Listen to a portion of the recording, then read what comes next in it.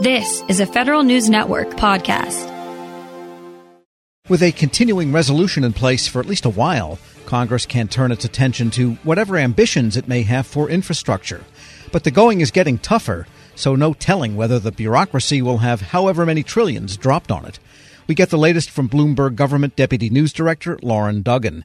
And Lauren, the continuing resolution then has really pushed any sort of action on a permanent or 2022 appropriation off until they absolutely have to. Fair to say? That's correct. We have two deadlines now looming in December. The first is the government funding, which runs out on December 3rd. That's as a result of the continuing resolution. Hanging over all that, of course, is no agreement on how much to spend in total on the annual appropriations, let alone some of the other stuff we'll talk about. And then the other thing that Congress did over the last couple of weeks was increase the debt limit by $480 billion to give them some wiggle room into December as well. So in December, we're looking at this collision of the need to fund the government and the need to do something again about the debt limit to make sure that they can finance the operations that they need to carry out once they pass that government spending. That's aside from these larger packages, which really are the things front and center in most members' minds as they return to Washington. And it's gotten more acrimonious, even if that's possible, because the sides, you've got those two Democratic senators who are expressed reservations for the size of these bills, and they're really getting dumped on by other Democrats. And so the question is, will that bring them into submission, or will that drive them further away? Maybe they'll become Republicans or something. Well, unlikely. Probably unlikely, those two. But when you look at the reconciliation process, which is very partisan by its very nature, so it splits the majority and the minority, this is all on the majority side of the aisle. So again, you can lose 3 votes in the House right now if you're Nancy Pelosi, and if you're Chuck Schumer, you can lose 0 votes. So that gives individual members a lot of power here. On the Senate side, we have Joe Manchin of West Virginia and Kyrsten Sinema of Arizona, who are not comfortable at all with the $3.5 trillion number that was floated along the way this summer, and that's put a lot of downward pressure on how much they're going to spend on this bill. There's still no agreement in place between the moderates and progressives on the Democratic side how much to spend. And once you come up with that number, you have to figure out how to cram the policy in it. There's so much focus on the dollar amount here, but what's really at stake is what sort of policy provisions you put in there, how long they run for, how much they cost, and on the other side, how much you bring in revenue or cut other spending to try to offset that to get to a net zero number, or maybe even deficit reduction, which is what some people are pushing for. So a lot at stake and a lot to kind of figure out still. Yes, and something that has been reported here and there, but for those that like process, we should point out that the parliamentarian has been kind of throwing darts and not allowing certain procedures that would be convenient for the people trying to get this bill across. That's right. So the parliamentarian has a lot of authority here, although ultimately it's the Senate that makes this decision, and she would say she's just upholding the rules. But this reconciliation process only is supposed to carry provisions that have actual impact on the budget, or non-incidental is the language they use. And this has already caused trouble for immigration provisions. People who would like to see permanent protections for the so-called Dreamers or other immigration changes, the parliamentarian ruled that those provisions don't qualify, so probably won't make the cut.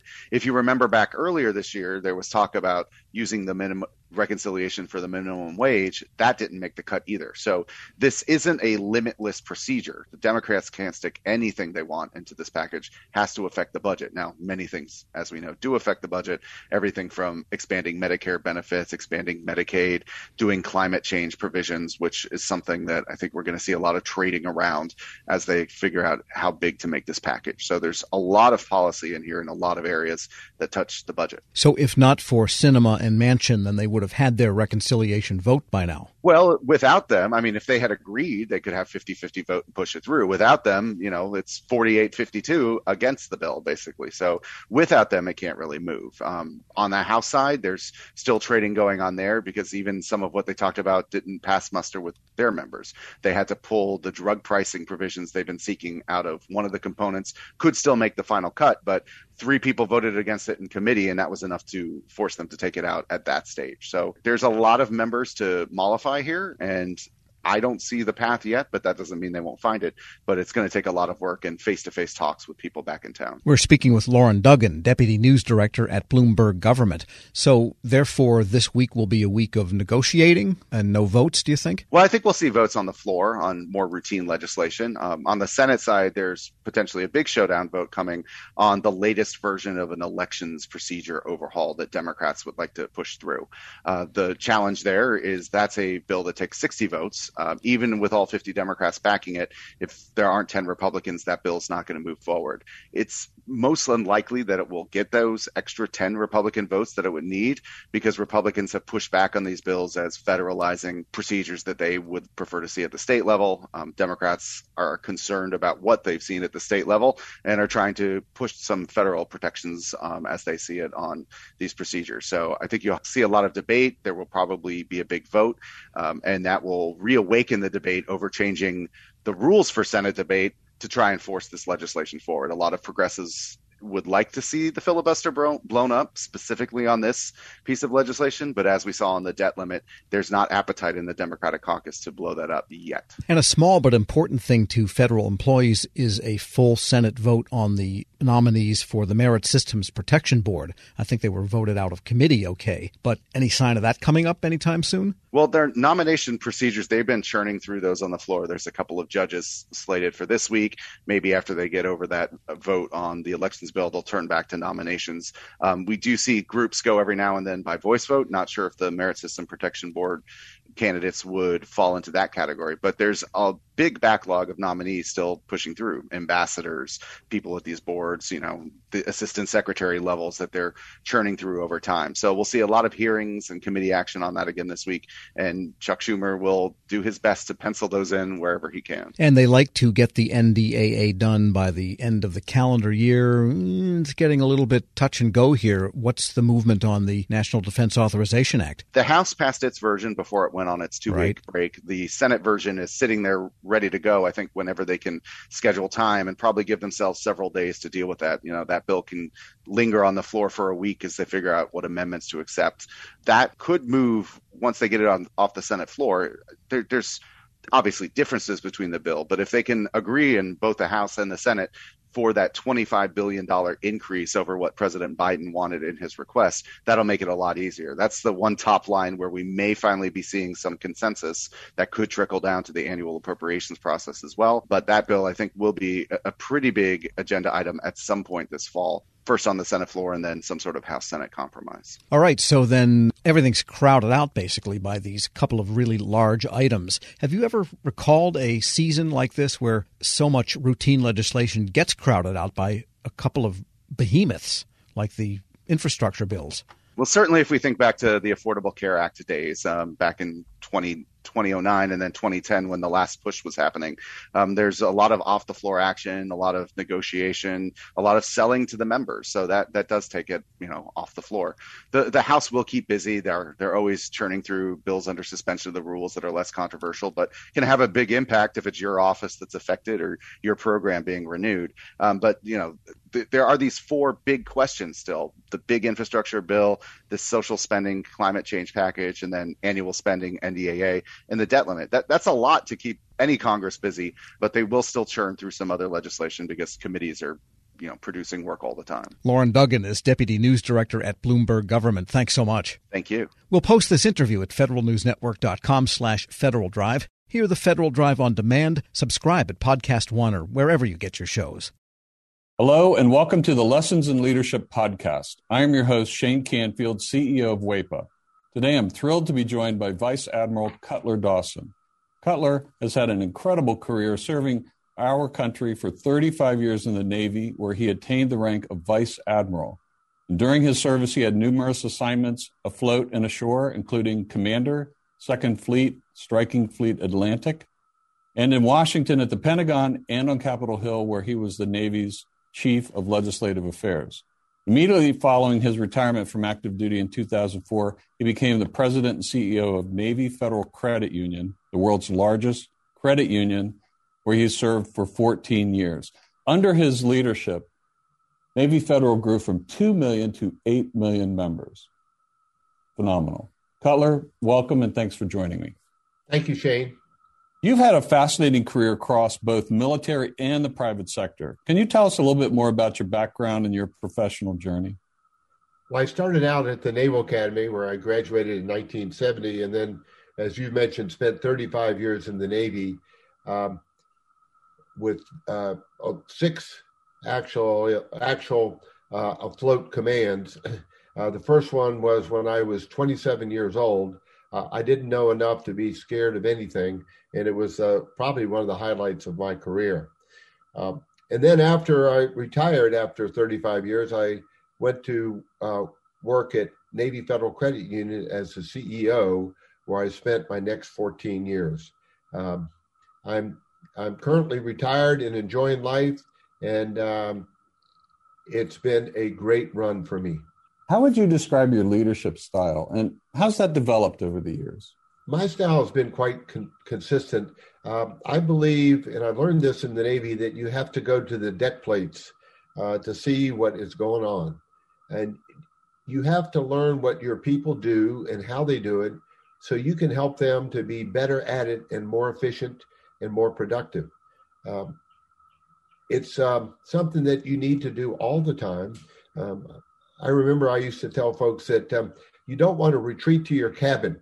And what I mean by that is the longer you're in a position, the less you think you have to get out and about. But that should be the opposite. You should get out and about more because people change, situations change, and you've got to figure out a way to get to them and find out what they're doing and what you can do to help them. We'll talk a little bit more about your book, but I read it, From Sea to the C-Suite. Fantastic read. You talk about the deck plates in that as well. I would encourage everyone to get a copy of this and read some more detail about going to the deck plates. Cutler, who was the most impactful leader in your life, and what quality did you admire about them? I had numerous while I was in the Navy, but the quality that I enjoyed the most was the leaders that got to know me as an individual, and that they cared about me. And I could tell that they cared about me. And they were not only my leaders, but they were my mentors. And I remember one particular one, Bill Schiffer, when I had my first assignment at the Pentagon.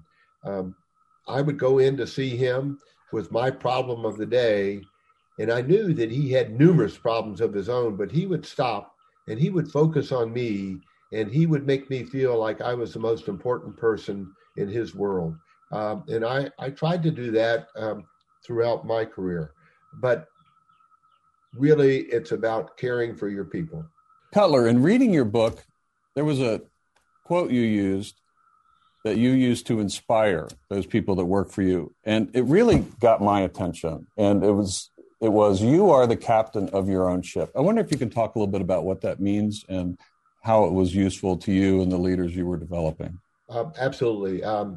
What I mean by captain of your own ship, when you are the captain of a ship, sometimes you're in the middle of the ocean and you don't have anybody to turn to make decisions.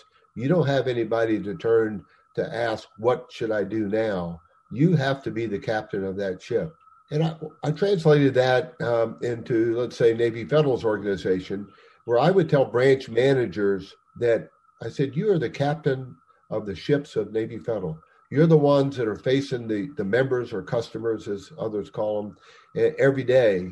And you have to make decisions without a lot of guidance in some cases and without a lot of time. So be the captain of your own ship. Step up, make decisions, do what you think is right, and you never can go wrong. I think that is so important. And you have to give your people a little bit of latitude to take some risk as well, because there is risk for them in doing that and risk to your organization. That's right. And I mentioned that I took command of my first ship with 5 years in the Navy, and I was 27 years old. Well, my boss had 32 years in the Navy, and his guidance to me when I first met him was, Cutler, you do the right thing, and I'll back you up all the way. What a wonderful way to spend an assignment with backup and guidance like that. What great advice. It's clear leadership is a topic you're passionate about. You wrote the book we mentioned before. from C to C-suite. Can you tell us a little bit about that project? Yes. When I was at Navy Federal, I would tell sea stories as parables to get my point across. And folks would tell me, Cutler, we like your stories. It gives us a picture of what you're trying to tell us. Now, what else are they going to say? They work for me, but I took it as a compliment, and it was. And my wife encouraged me to write a book, and I needed a co-author to help me. And I found a lady named Taylor Keelan, who was the perfect co-author. She turned in my stories into wonderful chapters that I'm very proud of. Where can listeners find a copy? Well, you can get it on Amazon, and you can also get it on the Naval Institute website. And I might add that any proceeds from the book, Navy Federal uses to give to charity. Fantastic. Cutler, thank you very much. Really enjoyed your time and your lessons in leadership and sharing with us your life story. And I've learned a lot, both from talking to you today and reading your book. And thank you very much for your time. It's my pleasure. And I would like to add one thing, if I could, Shane.